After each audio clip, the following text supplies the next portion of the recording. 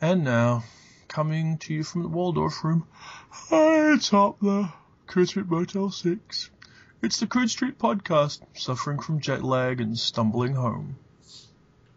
Morning, Gary. I'm actually perfectly fine, Jonathan. I'm feeling great. I've got my glass of wine here. I've been working since I got back, but I didn't have to fly through Dubai to get home either. Dubai was the good option. It took me like 400 years. And I don't think I've ever been as knocked around by jet lag in my life as I am on this trip. I don't know why. But we were talking before you left, and we haven't, despite the fact we actually got to spend most of a week together, I don't think I got a chance to ask you if Dubai was as William Gibson-ish as we all suspected it would be. Well, we were in a hotel a little bit outside of downtown Dubai, so we didn't see much of the real heart of Dubai, unfortunately.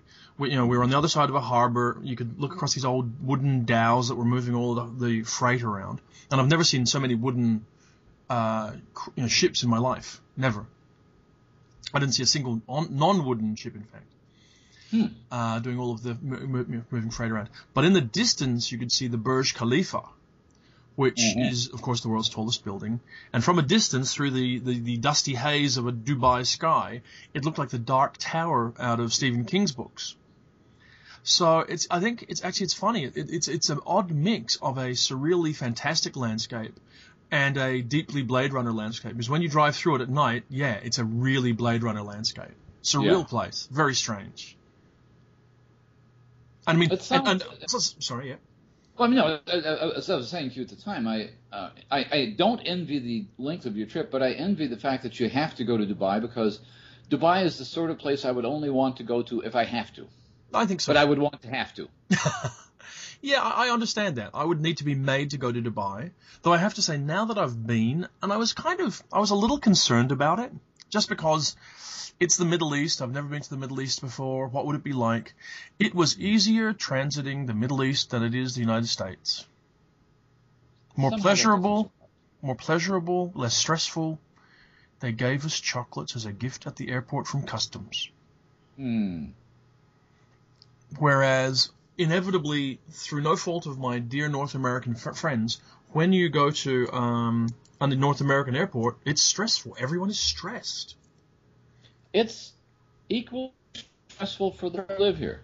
Yeah. And even coming back from Toronto, which was, of course, the World Fantasy Convention, which we're about to talk about, and you go through customs in Toronto, so there are two enormously long lines, and you realize these lines are not there because of Canadians; they're there because of Americans. Oh yes, absolutely.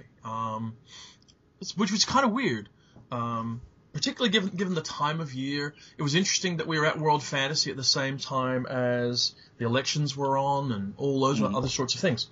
I guess since we're umming and eyeing and wondering about where we're going to start, I guess the first thing I'd like to do is take my hat off to Peter Hallatz and the committee that ran World Fantasy this year, because whilst I don't think it was quite the best World Fantasy I've ever been to, it was certainly a very good one. Yeah, I don't necessarily compare world fantasies one to the other, because they all have different kinds of charms. You get the small town turn of the century atmosphere a few years ago in Saratoga Springs. You get a kind of really Midwestern flavor to Columbus, Ohio. I didn't make the one in San Diego, but I figured the one in San Diego was a little bit like the one in San Jose. And this one, the only problem this one had was you didn't get that sense of regional flavor. We were essentially in a suburb.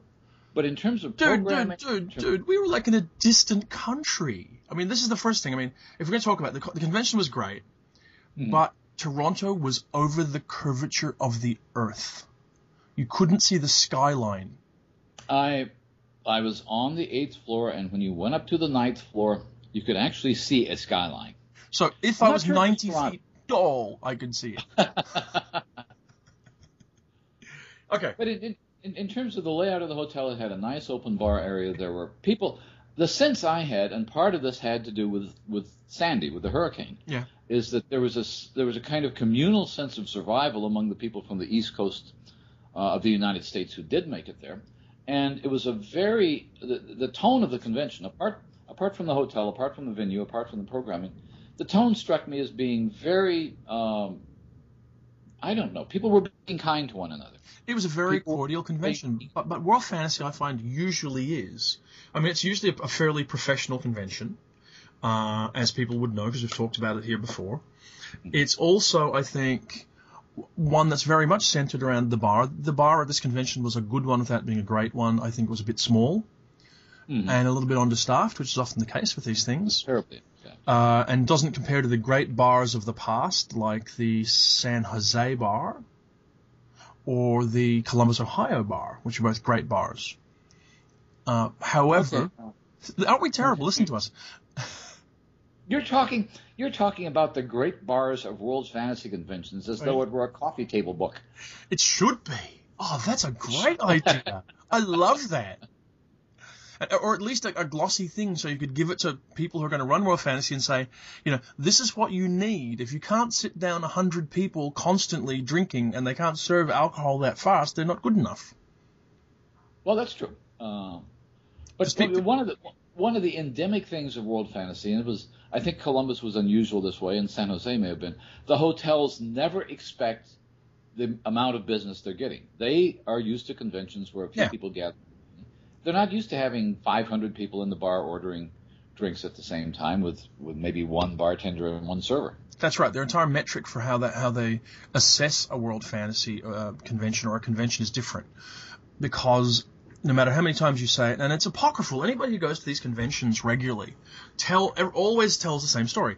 The convention never understands. They never take it seriously, or the hotel doesn't, not the convention, because they're just not used to the idea that people don't go to Toronto or they don't go to anything else. They come to the convention, they stay in the hotel the whole time, and they talk and they drink. That's the spectator sport at World Fantasy, talking and drinking, which is fantastic. But it is, and it brings me back to the point I was making was that I thought the tone of the convention. You're right. The tone of these conventions are always very cordial. I don't know whether this had to do with Peter Hallis, with the programming, with the guests of honor, because there's a great deal of affection in our community toward both John Clute and Liz Hand. Yep. And the sense I got of people who I'd not met before, like Lavi Tidar, all had the same kind of generous spirit about them, it seems to me. And I thought that was it was enforced. It came across in the panels I was on. It was, well, let me give you a specific example of that, because I, as you know, had to give a little talk at the banquet. Yeah. Now, if I was to give a talk at a banquet of a World Science Fiction Convention, I would be really nervous, because it's a collection of communities. It's a gaggle of people who, many of whom wouldn't get my jokes, many of whom would think their jokes are outdated, many of whom would. When you talk to the World Fantasy, there was a sense of warmth in that room during the banquet, where I think it had nothing to do with me. I think any of us could have got up and talked for 20 minutes and gotten a warm reception, because the feeling in the room was warm. I think that's mostly true, Gary, though I think you probably underestimate the job you did, which was a very good one, because whilst I think the crowd would be receptive, that doesn't mean you'd be successful. I think to be successful, you actually have to be interesting and amusing and whatever else, and you were all those things. You were terrific.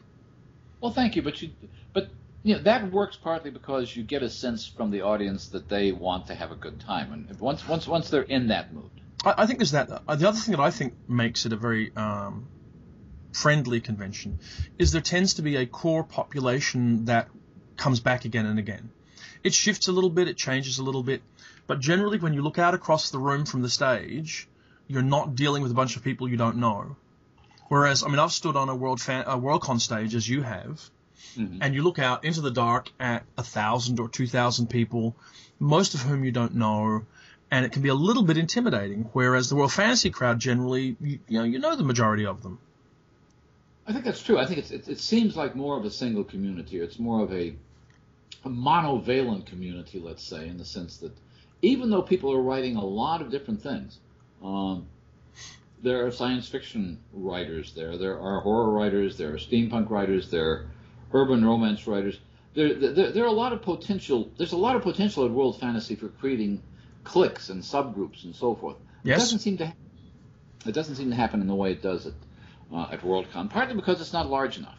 I think that's true. I think it's not large enough to really spread out and create new communities or sub-communities to the main community too much. I mean, that said, there are, like groups, and it all comes down. And in my mind, the success of any convention is that you have to have your own posse to hang out with. If you don't have that, then it's never as much fun. Well, I judge conventions by a couple of things. One is having your own posse. You want to see your friends. I mean, as we've talked about many times, this is the one time per year we get to see each other. It is, yes. And we get to see Liza, and we get to see the people that we always see at these things. Peter Straub, Graham Joyce, I only get to see at these things. Yep. A Guy Kay, we only get to see at venues like this. But at the same time, I rode in from the airport with Patricia Briggs, who I have not read and probably won't, but who's a perfectly delightful person and apparently does what she does very well. Yep. And it's nice to broaden your contacts into that part of the world. I'm curious about her novels now in a way I wasn't before. Cool. I've heard good things about them. I have to say that, I mean, from my mind, from my experience, my own experience at the convention was it was a very social convention. I got to see a lot of old friends and meet new ones. Had a fantastic conversations before the convention with Peter Watts and with Guy Kay. I'd love to have Peter Watts on the podcast sometime. And then the convention was just very busy, as they always are. It was great seeing old friends. It was great spending time with our mutual boss, Liza, from Locus, to catch up. Probably the one thing I didn't do was go to programming, because I don't ever go to programming. I did break down and relent, Gary, though. I wrecked a years-long record for you. I actually went to the opening ceremony, Gary. Well, and my favorite to you in response for doing that was to make it 15 minutes long. And I still left before it finished. And a lot of... Well, the thing is, this is one of the things you learn being a Toastmaster is that I guess I learned I had to be at the opening ceremonies. I had to open the convention. Yeah. Having never been to one, I never was really aware that there was an opening ceremony until this year. There's always an opening ceremony, but I guess technically the World Fantasy Awards banquet is the closing ceremony.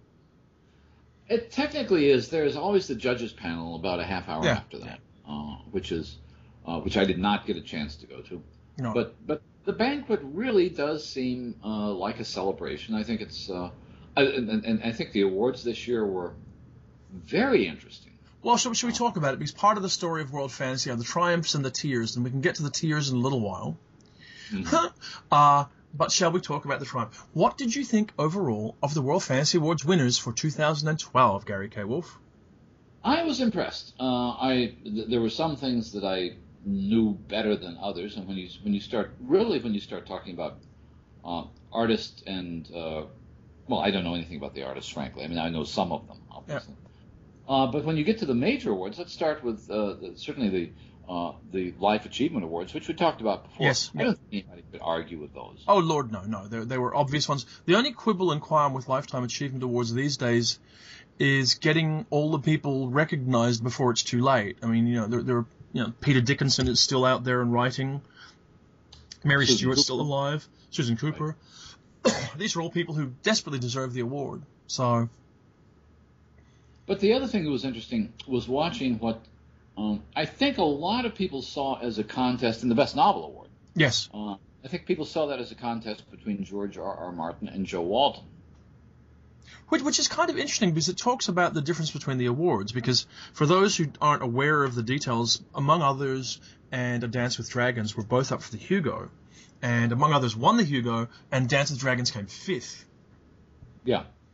So I have no doubt that on the ballot of Osama by Levi Tidhar, Those Across the River by Christopher Buehlman, 11/22/63 by King, the Martin and the Walton book, that the Martin and the King books were the popular vote.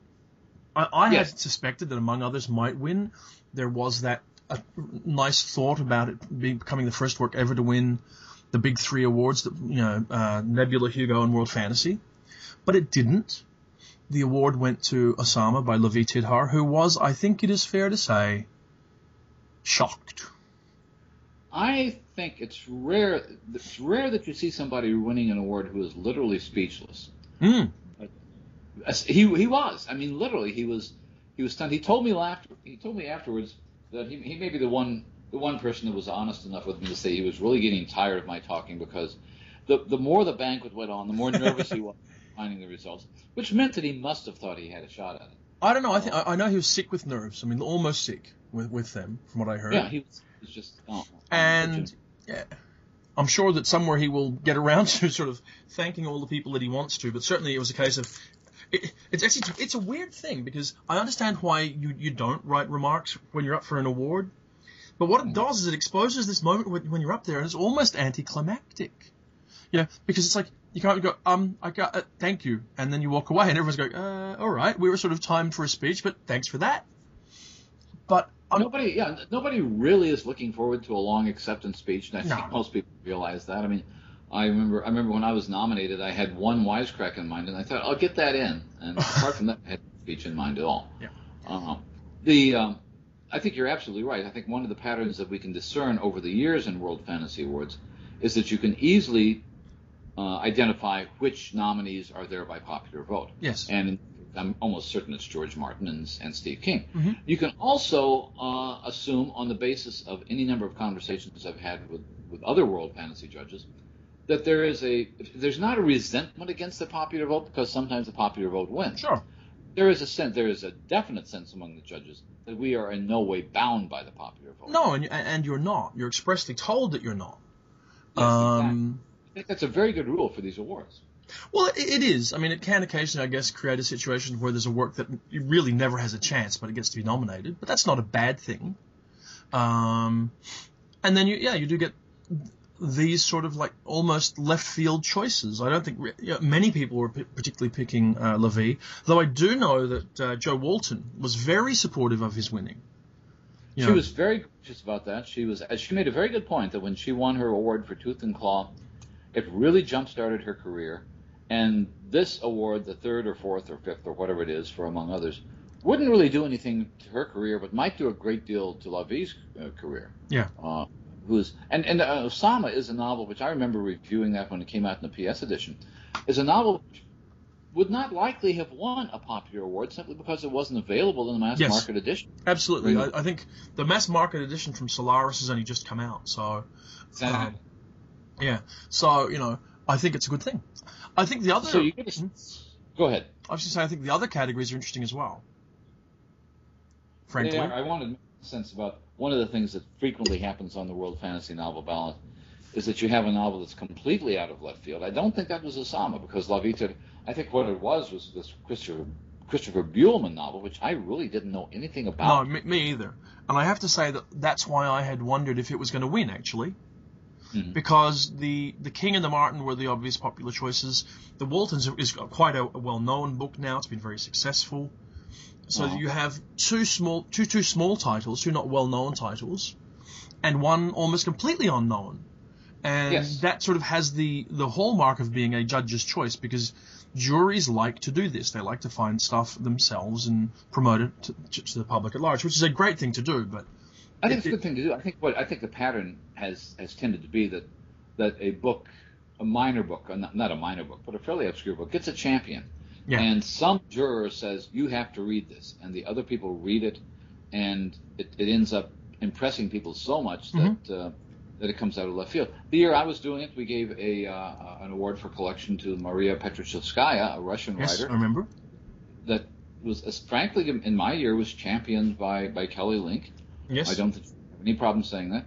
And so all of the rest of the judges said, okay, we'll look at it. And it was stunning. It was a terrific book. Yep.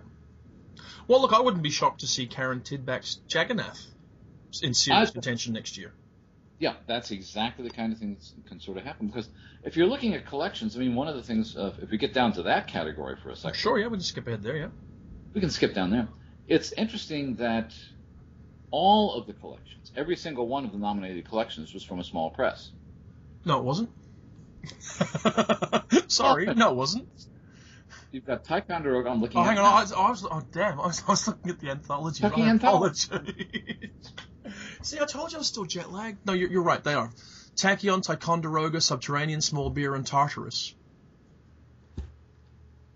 And of course, Tartarus, of course, who won the special award non-professional. Yes, which was always surprising.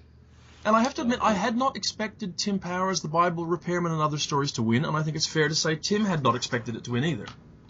Well, he had talked to us about this in one of the Phantom podcasts we're going to talk about pretty soon. But I think part of it was he was concerned, and this is one of the other things that happens. You're concerned that people that are close to you are among the judges. And two of the judges, obviously, were James Blaylock and John Berline, both of whom apparently, according to both Tim and Jim Blaylock, went out of their way to avoid appearing biased. But I can almost see how things work out this way. Yeah. The Lethal Handbook, it's great that it's nominated, but how many people outside of Australia have seen it? True, though that's not necessarily relevant. You only have to impress 5 people, Gary. Well, that's true. You have to impress 5 people. But one of the problems we had the year I was up was that a lot of books from Australia didn't get here until too late. Yeah. One of the ones I remember, we were thinking about the collection that the Margot Lanigan story came from that became Sea Hearts. Well, this Margot story was called Sea Hearts. X6. Yeah, and it turns out it might not have been eligible anyway, but the actual copies of the collection never arrived to the judges. Okay. So my point is this. The Caitlin Kiernan collection, I think, is very deserving. I think it's a terrific collection. I think it's a landmark collection. It's a retrospective of one of our major writers who hasn't probably done her major work yet. Mm-hmm. But it is a reprint collection. It's a retrospective, which people tend to be iffy about. Yeah. The Maureen McHugh thing after the apocalypse essentially is science fiction. Yeah, that's fair call. That's fair call, mostly, yes. Yeah, so world fantasy tends to drift away from that. Reggie Oliver is one of those. This is one of the things that happens in world fantasy and a few other conventions. There's almost a symbolic horror book in every category because there is a residual world horror aspect to world fantasy. Sure. And in fact, as you said, I can now look up the ballot and see the various works that fit that criteria. I think so. I think that, but so you end up with Tim Powers, who's a very popular writer, who had a rare book of short stories. I think his second book of short stories. Who had a terrific novel out this year, which won't be eligible until next year. Yep. And again, somebody that there's a lot of affection for Tim Powers among both the community and most judges. If I were to guess the popular vote on these two, it would be Tim Powers and Maureen McHugh. That would have been my guess as well. But well done to Tim, I say. I mean, we're taking a little too long. We have gone over this ballot before, so you have to be a little careful lingering too long, Gary. That's true, we do. K.J. Parker won the Best Novella for A Small Price to Pay for Birdsong. I'm fascinated that it won for a bunch of reasons. The main reason I think I'm fascinated now is because of the Paul Kincaid article, which queried why couldn't it just be a historical. And several of the conversations we had over the weekend centered around this whole issue of secondary world fantasy and whether how much magic and whatever else you need in a story to make it fantasy or not. And so I think it's an interesting affirmation of this kind of fiction that again it's won the World Fantasy Award. I think that one of the things that happens, again, with judges, I don't know about the popular vote. The popular vote on this one is certainly Catherine Valente, probably Catherine Valente, and possibly either Elizabeth Hand or K.J. Parker, I would think. Yeah. But the point is, there is a sense that a really, really good story, which has some kind of the affect of fantasy. We've talked about this before, and and you're right, we had some great conversations about it this weekend. It has the affect. It means it feels like fantasy. Yeah. It takes place in a non-specific sort of European setting. Is that enough to make it fantasy? And I think the result of the judges and the voting in this case was, whether it does or not, it was a really good story. True, but then as the purists would say, it's still the World Fantasy Award. It must be a really good fantasy story. So the judges are making a statement by giving the World Fantasy Award to this story that it's a really good fantasy story. If I'm not mistaken, or horror. The Silence of the Lambs may have been on a World Fantasy ballot once. Yep, I think that's true, yep. So I think there's a certain history now. The Silence of the Lambs may get a pass because it's a horror story. Yep. But by and large, I think that I think the message from A Small Price to Pay for Birdsong may very well be that fantasy is not necessarily a question of a rigid definition, a material line that you have to cross to be fantastic, but rather a kind of general ambience, a general sense of place, a sense of being in the story. Yeah. No, that could be it. And I know that the argument has been made that, by placing something in a secondary world that's not very magical still allows you to interrogate other parts of a fantastic story or fantastical story. Yeah, and that the magic can too much overt magic can detract from the story and what the author's trying to examine. The point is, if you have a world which permits magic, a world which implicitly permits magic, but the story doesn't require magic. In other words, if we're in an alternate Europe, anything could happen. Yep. That does not mean that anything fantastic has to happen. No, that's true. That's true. So, and I was hang on, I was just going to say, of course, I should say that I was the person who got to accept this award. So I trudged up from the back of the room, later to be mocked by Genevieve Valentine. Hello, Genevieve, who does a very affecting impression of me walking up from the back of the room, I have to tell you.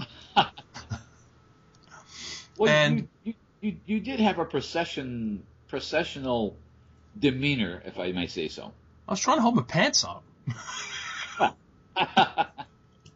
The little thing in the side of the pants, in the tuxedo pants, had just gone pop, and I'm going like, okay, I'm just going to keep my hands in my pockets, I'm going to walk up slowly, because this is not going to work out well if I don't. But it worked out fine, and I was delighted, and one of the nice things, actually, is I think it seems quite likely that KJ will come on the podcast in the coming months and talk to us about the work that she does.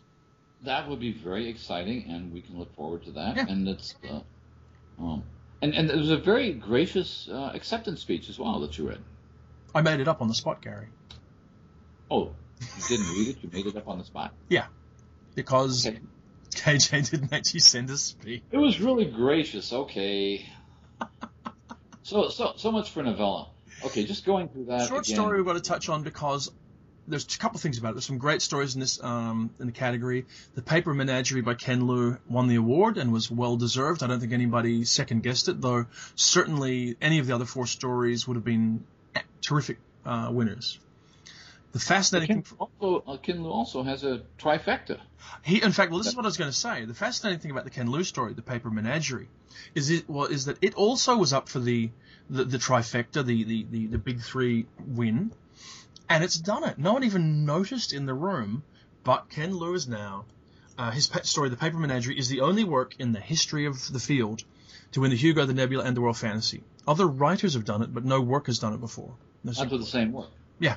And Joe Walton could have. Yes. I think the issue is that I think this is becoming more possible because the Ken Liu story, which is a fantasy story, there is no getting around it, and in previous decades, if not previous years, wouldn't have been considered for the Hugo or the Nebula at all. Possibly, yeah.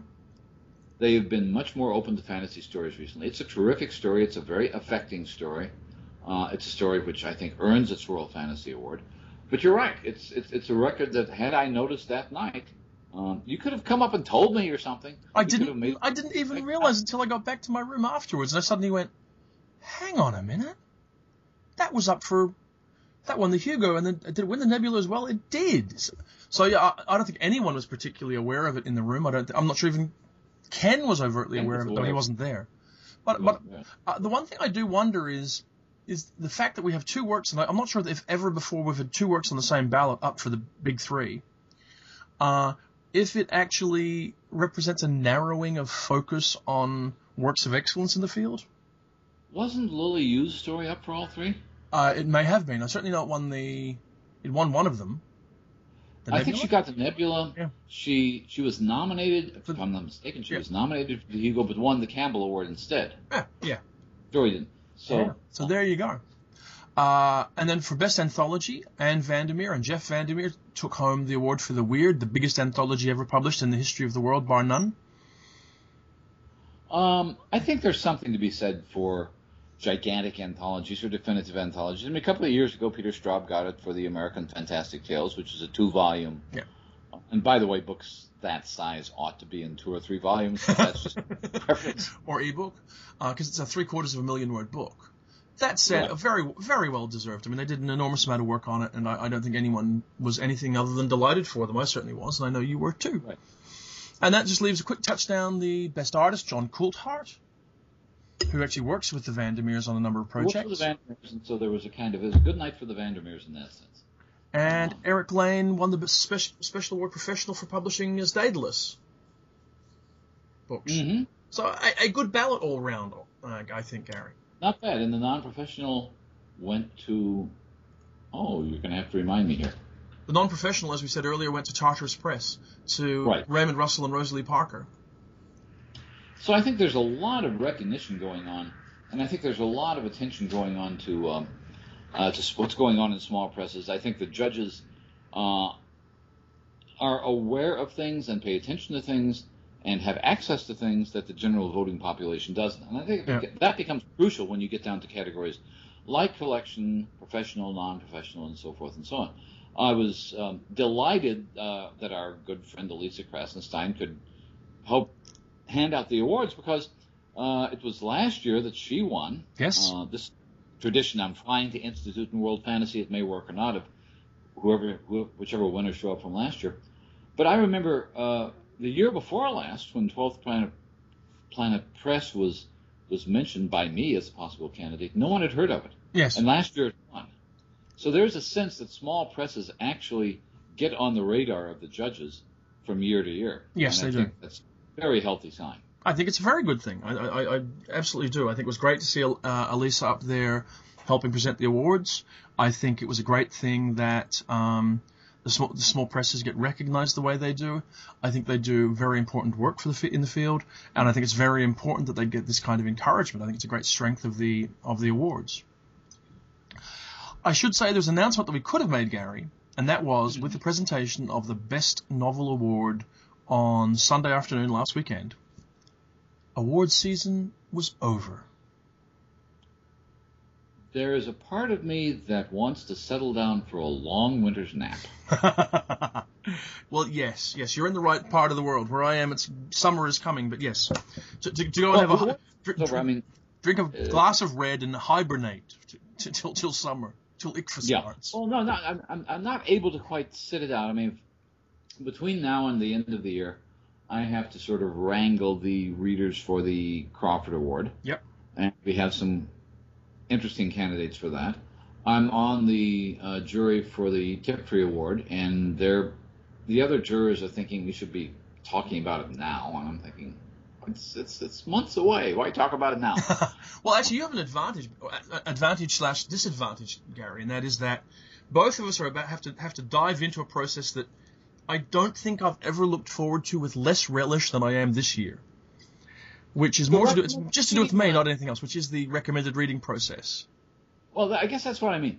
That some of us who are more embedded in the field than we need to be, I suppose, we're done with the award season in terms of going places. Yes, we are. But we're beginning the process that will eventually lead to a Locus Award, and it will eventually lead to a Crawford Award, eventually lead to a Tiptree. So to some extent, award season is never over. I think of the award season as two seasons. One is reading, and two is handing out stuff. Yes. And we're going into the reading season. Yes, we are. I'm not ready to go into the reading season, but I have to. Because there's recommended reading to do at the same time as I'm finishing up the best of the year.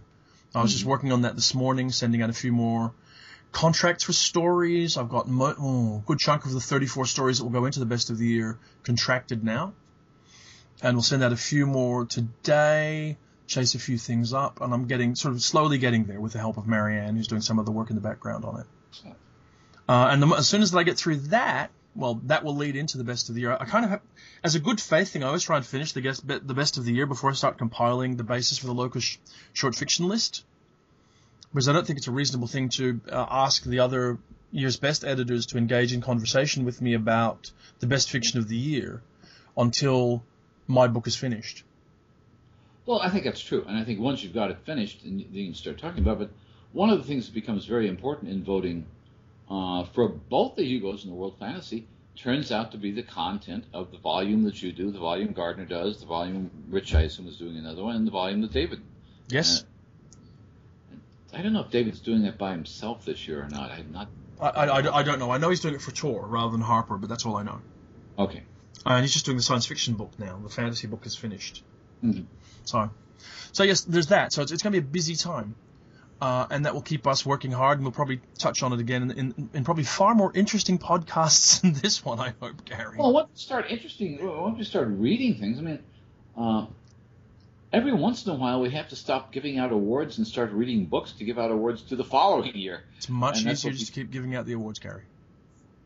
Well, our future podcast, shall we talk about our podcast experience at We have to. It's heartbreaking. How my heart breaks when we sing this song. World Fantasy Convention was to be one of the great podcasting conventions we went to. I mean, we did it. We've only really been to one convention together before when we were podcasting, which was Reno. Mm-hmm. And as you'll recall, we recorded very, very enjoyable podcasts with Ian MacDonald, with Joe Walton, with Kim Stanley Robinson, and with Alistair Reynolds. And because of our heavy work schedule this coming Christmas, we thought we would record a whole batch of podcasts in Toronto. And we sat down, I think we opened on the Wednesday afternoon, we did a podcast with Guy Gavriel Kay, which was terrific, and it was talked about the whole secondary world fantasy issue, the whole, respecting history and characters in history. That was great. The ethics of historical fiction. All that, yep. That evening we went out to dinner and then came back to dinner and started the first ever rumcast using rum provided by Karen Lord, where we spoke to Ellen Klages and Robert Shearman about writing short fiction. Something that Ellen subsequently described as the best conversation she's ever had about writing. The following day, we sat down with Graham Joyce and actually reprised some of similar ground to what we discussed with Guy Kay, but this time talking about Graham's new book, Some Kind of Fairy Tale, as opposed to Guy's forthcoming book, River of Stars.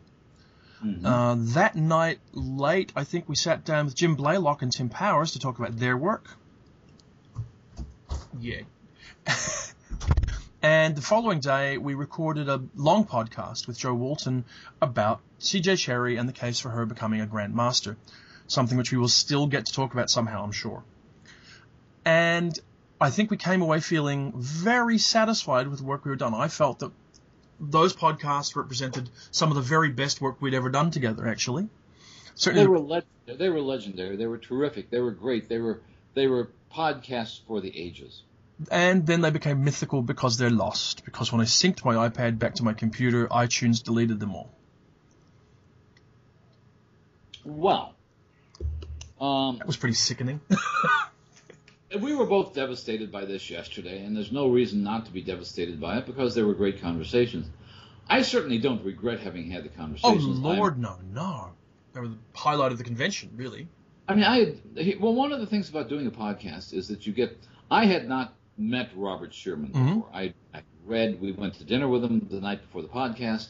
I'd read a couple of volumes of his short stories, and he was just utterly delightful. Yes. And sheer accident of Ellen Klages being out to dinner with us that night led to a podcast I don't think any one of us would have thought of. Yes. Let's put Klages and Shearman together on a podcast. They hit it off brilliantly. I didn't know how it was going to go. I thought I was being mischievous when I put it together, but because I was deliberately mischievous about it. But I didn't anticipate that it would be as successful a conversation as it was, and it was a very successful one. Very interesting people to talk to. Which says something about programming both podcasts and conventions, I guess, is that sometimes things happen by accident that are just serendipitous. Yes, I think so. It's a great combination. When we were recording our podcast with Graham Joyce, who has agreed to do another one with us. Yes, we will reprise, I think, 3 of the conversations we will attempt to reprise. Mm. But there was we get sometimes on these rare occasions, once a year occasions when we get to record podcasts live, we have a few people who come in, and we were talking to Graham. Peter Straub was there, and Stacey Haynes was there, and Ben Percy. Yes. And they all enjoyed it as much as we did. And Ben, who was a very respected literary writer in New York who had never been to a World Fantasy before, said afterwards that was the best panel discussion he'd been to at the entire convention, which it may or may not have been. I don't know which ones it'd been to. But the point is that there is a kind of sense of discovery you get in these podcasts that you never know whether it's going to work or whether it's not going to work. So we'll be able to recreate most of these. Let me put it this way: not recreate, but we can revisit them. Reprise them. We can reprise them. My new thought in terms of Klages and Sherman, in terms of Graham Joyce, in terms of Blaylock and Powers, is that we regard those podcasts as rehearsals for the real one. That's a lovely idea. From a personal perspective, I do send out my apologies to all of the people who were with us when we recorded those podcasts. They've all been kind and gracious, and I think they had a similar experience. They all loved the conversations and are sorry that they were lost. However, we will live and learn. We will do more to make future podcasts more secure. And it has led to me thinking about an offer that I would almost make openly to future conventions that we're both at. I was so happy and surprised with the quality of them that I would be happy to do a daily live interview podcast at a convention that we're both at.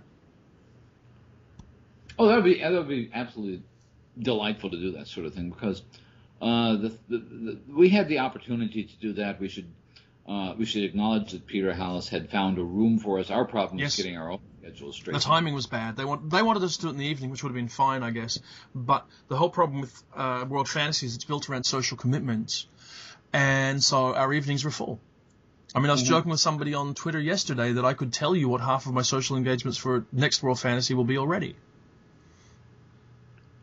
I imagine that's true, and I imagine it would be true for me if I thought about it for very much. But the point is that between our own schedules and the schedules of various guests, you have a limited number of hours in the day. Yeah. Generally, the sense is we were not on the programming for various reasons this time around, which meant we were stuck pretty much with the dinner hours or after dinner. Yes, yeah. And even at that, we managed to get 5 done. So.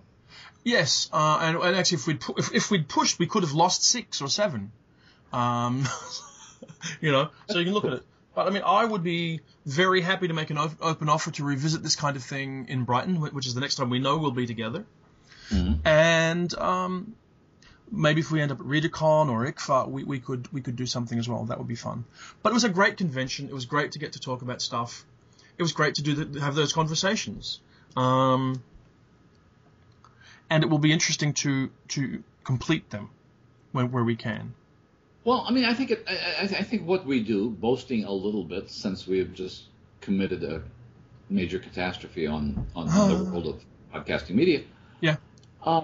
There's a room at all these conventions, and this is not a suggestion that we necessarily be allowed to podcast at conventions, but a programming suggestion, and it's one which I actually will give credit to Farah Mendelsohn for. Yeah. If you put a group of interesting people together, you have an interesting conversation. Yes. That is probably a more rational way of programming a convention than coming up with what you think is a cute topic and just dumping whoever wants to be on the panel. I think it is, though. I think it's a little bit courageous to ask a convention to do it, because you're asking them to trust you, right? They're asking you to say, oh, well, they'll be interesting enough. And when you've got people, I mean, okay, let's look at next year. China Mieville is the Toastmaster or a Master of Ceremonies or whatever you want to call it, right? Mm-hmm. Awesome, and he's brilliant. So we could sit down and talk with him. But if I was a programmer, I could sit there and kind of go, well, do I need the Coode Street podcast to do this? I'll get China. And China can be interesting by himself because he is a very interesting man to talk to. And so it's accidental chemistry and then finding out that it really does work. And I think you could do something really substantial. And it'll be interesting somewhere to try it when we're together. I don't know where it will be, but somewhere we will do it again. As I say, this is not simply a matter of programming a podcast. It is a question of programming. And I do give credit to Farah for being one of the better programmers of a convention I've ever seen. Yep. Because part of what goes on... That's Farah Mendelsohn, yeah. Farah Mendelsohn is that, and this happens quite a bit at ReaderCon in or near Boston, which I hope you can come to at some point. If you put, let's say, let me suggest, I don't know, an obvious connection. If you put Peter Straub and Ellen Datlow and Caitlin Kiernan on a panel, you'll get a very good discussion. You will. Because they're all very articulate people, they're all very literary people, they're all very smart about what they do. If you put together as we did accidentally, Ellen Klages and Robert Sherman, you don't know what you'll get. No, and what I think was brilliant. I think so too. Understanding the chemistry of people and knowing people well enough to know what would happen if we mix this with this is what makes good for a very interesting discussion. Yeah, and I think the one thing that we do offer to it is that we offer, in effect, two moderators and guiders of the conversation. Mm-hmm. Which I think... And chances are that one of us will know something. 50-50 chance, yeah. And able to sort of hand off and keep things going a little bit. I mean, some people don't need it. I mean, there was a conversation at the 2010 WorldCon in Melbourne where Stan Robinson and Robert Silverberg sat down and just talked to each other, and that was always going to be fascinating. But it's nice to have a little bit of structure to these things. And yeah, look, without belaboring it anymore, it would be interesting to do it, and I think would have given us gave us potentially a batch of really interesting podcasts, which sadly we don't get to present. But we'll find out what the next batch are, and we'll move forward. Well, I mean, we could try to reconstruct the podcast, but I don't think there's much point about it. The point is that when you get interesting groups of people in a synergistic relationship, things emerge that you did not necessarily expect to emerge. I mean, obviously, for example, Robert Sherman, who I had not met before this weekend, and who is now one of my favorite people. He's great. He's a lovely man. A lovely man, a brilliant short story writer, somebody who is still coming out from under the shadow of having been a Doctor Who writer. Yes. Which people would not consider to be a shadow, by the way. Well, I mean, if you realize that he's a playwright and poet who became a Doctor Who writer, who now is a vastly prolific short story writer, engaged in the most insane short story project of 2012. That's bizarre. You need to explain that. Last year, Robert Sherman published a new short story collection. Everything is so special, I think it was called. And there's going to be a 100-copy limited edition of the book. He felt that for what the money people were paying, they should get more than just a signature sheet. So he offered to write an original story for every single person who bought each of the 100 copies of the limited edition. I think he intended to do a little short of maybe a couple hundred words. Right. He's ended up doing significant, serious short stories. Has written about 400,000 words of short fiction so far, and isn't done yet. At a rate of one a week for 70 weeks. And he's not worked out the year yet. He's not finished the year yet. No, he'll be going into early next year sometime. Well, okay, this is. I mean, we mentioned this earlier, and it's an absolutely astonishing, insane. Irrational way of approaching things, which on the one hand strikes me as being the enthusiasm of a guy who's discovered he loves writing short stories. Yep. And on the other hand sounds like something Harlan Ellison would have thought of in 1975. It's a stunt, yes. And that's what makes it seem like a Harlan thing to do. Harlan who was a very substantial, gifted and intelligent writer, nonetheless was prone to sort of little bits of stunt kind of things like that. And so, okay, yes, okay, fine. One of Harlan's books, speaking of that, which reminds me of this, was a book called Mind, in which he had seen a collection of paintings by a Polish surrealist painter named Jacek. Jacek Jurka. Yeah. Yes, Jacek Jurka. And decided he was going to write a short story for each one of these paintings. And it was a way of getting the paintings. The paintings are marvelous. Yes. And the short stories range from really being pretty good to being little prose sketches. I mean, Harlan was actually in good shape writing that. But again, it's a sort of thing that was a gimmick. It was a gimmick like, I'm going to write for every painting here. I think what happened with Robert, though, is to put words in his mouth, I think what started as a gimmick idea became something much more substantial, without him necessarily intending it to do so. And so I think it'll be his next major big book is going to be a compilation of these stories presented in a particularly interesting way. So I think it is. So that was an unexpected thing. So yeah, I'm not accusing Robert of being a gimmick writer at all. I think he came up with what was clearly a gimmick at the time, which got away with him, and now he's writing a lot of serious stories. But as I persist in my belief, we should actually be talking to Robert about this. Yes. That part of the reason for this is his just absolutely having fallen in love with writing short stories. Yes. So, I think we should begin to wind up, Gary. We're about 10 minutes out from the end of our usual hour, but we have 5.5 hours of dead podcast in the past, and I think we're casting around for something to talk about in amongst my jet lag. Well, I think your jet lag should be honored, and you should have an actual chance to sort of catch up with your biological rhythms, get them back into sync. At some point, yeah. I'm sorry. The funny thing is, had we been able to actually do a live podcast or something on stage or something which we could have broadcast as we were doing it, we might have done that. But as everyone who's been to a convention knows, you can't really control your schedule that much. You depend on other people's schedules. You depend on serendipity. You depend on getting people together. But by and large, let's assume that sometime within the next few weeks, people will be able to hear a conversation with Ellen Klages and Robert Sherman. I hope so, yes. Some sort with Graham Joyce. There are technical difficulties that prevent us from doing some of the others that we might have done. Yeah. By and large, it was a sad moment when we lost. But on the other hand, we have these great lost manuscripts, the lost podcast, the audio tapes of H.P. Lovecraft that he made in Robert Bloch's basement in 1937. It's something like that. Something like that. Almost exactly, sort of like that, I think covers it. That's pretty good. Well, on that cheery note, I think we'll wind up for this week, and I will see you back in the Waldorf room. We've got to come up with a better name. Back Coode Street Motel 6, and within weeks. Now that we've been out to Toronto and seen what the grown-up world looks like, we're returning to familiar digs. We are indeed. All those sad little jokes I made that are lost, Gary.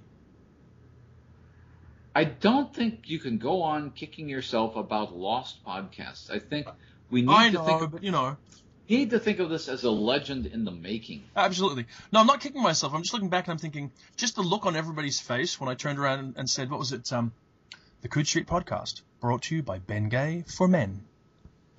Was fantastic. Everyone was like, what? You had some great moments. The introductions were unlike the ones we've seen before. You had certainly succeeded in throwing some of our guests, including Graham Joyce, a little bit off balance by that introduction. But it's not a bad thing, because it really makes you rethink what the conversation you're going to have. It makes it a bit unpredictable, which is good. I think when this works, it's the unpredictability that is its strength. Oh, I completely agree, and I hope that within the next few weeks we'll be able to do some more unpredictable things. I look forward to it. I hope that the unpredictable things we do not involve losing future podcasts. That would be awesome. I'm with you on that. But this one's in the can just about. It'll go up today or tomorrow, and next week, something new and exciting. Before you sign off, I should mention that it's at least as much my fault as yours that we didn't do a backup recording while we were doing it. At least. My computer was there. I could have thought of it. It's true. We won't make the mistake again of not making a backup recording of everything. I mean, obviously, what people in the background here don't need to know as we ramble through today's rambly podcast is that we back up always now, and we always do double record. We just didn't do it on the road, which was probably a mistake. But look, it's a mistake. That's how it went. And we will check in next week then. We will indeed. Until then. Farewell. This is the Coode Street Podcast from Motel 6 and whatever continent you're in. The Coode Street Podcast, safely backed up for posterity. Good night, John. Good night. And I think we made it. Let me just see that I got the actual... You're very welcome, Jessica. Very welcome. Okay, so let me just exit that. You're all done. And then, of course it has, and then I can do this.